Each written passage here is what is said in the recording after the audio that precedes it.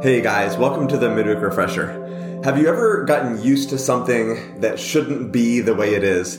I've got this mark under my eye right here, which for all the world to see it. You've probably noticed it before and wondered what's going on. It's some sort of dry skin issue or something else. I don't really know, but I've kind of gotten used to it and I really need to do something about it. It's taken me months to finally make a dermatologist appointment and I'm going to get it checked out. So I was reading this passage and I want to share it with you and then link it together with my eye. So hold on for the ride. Okay, here we go. So in John 2, Jesus comes into the temple. This is very early on in John's account. So this is one of the first things that he tells us that Jesus does. Jesus comes into the temple, which was where all of the Jewish tradition was built around the temple, the presence of God, and a lot of the ceremony.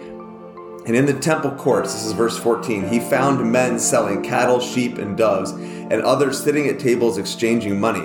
So he made a whip out of cords and drove all of them from the area, both sheep and cattle. And he scattered the coins of the money changers, and he overturned their tables.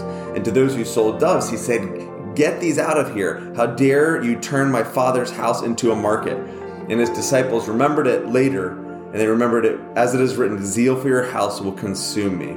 And it goes on. So I read this week, and I was thinking, one of the things I try to do when I read the Bible is put myself in the shoes of the not hero. It's really easy for us when we read the Bible or any kind of literature or story to assume the best of ourselves. So in this situation, I thought, how can I put myself in the shoes of the people who are doing this, who are perverting the temple of the Lord?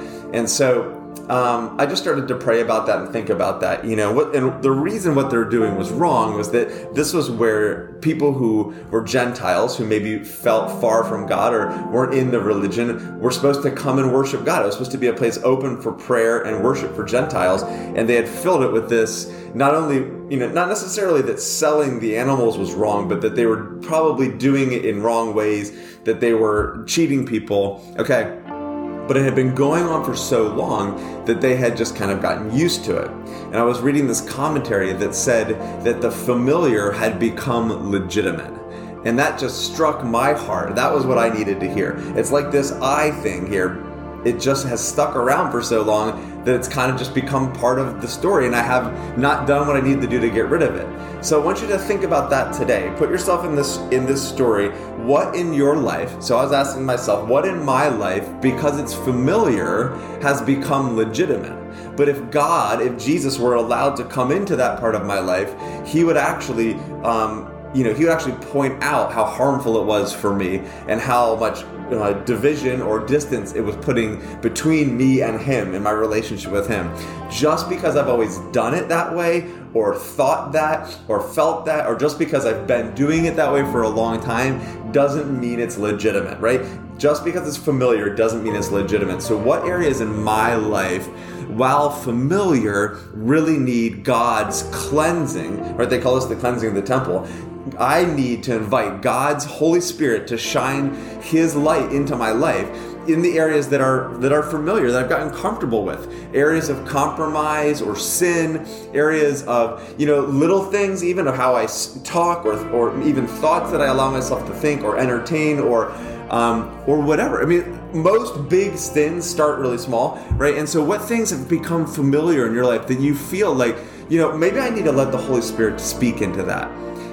And not let it just be legitimized because it's been around for so long. So that's my encouragement / challenge for the day from the Word of God, that you would just take this and think through, like, am I the money changer in any way? Is there any way in my life that I've been just practicing something that Jesus would really like to get out of my life? And would you invite him to do that? Would you invite him to come in and drive that out of your life and bring wholeness and bring worship and bring prayer and restore you back to who you're meant to be? So that's the thought for today. I hope it's encouraging, and we are looking forward to seeing you on Sunday live stream. Mandy's going to be teaching this week. It's going to be really good, so don't miss it.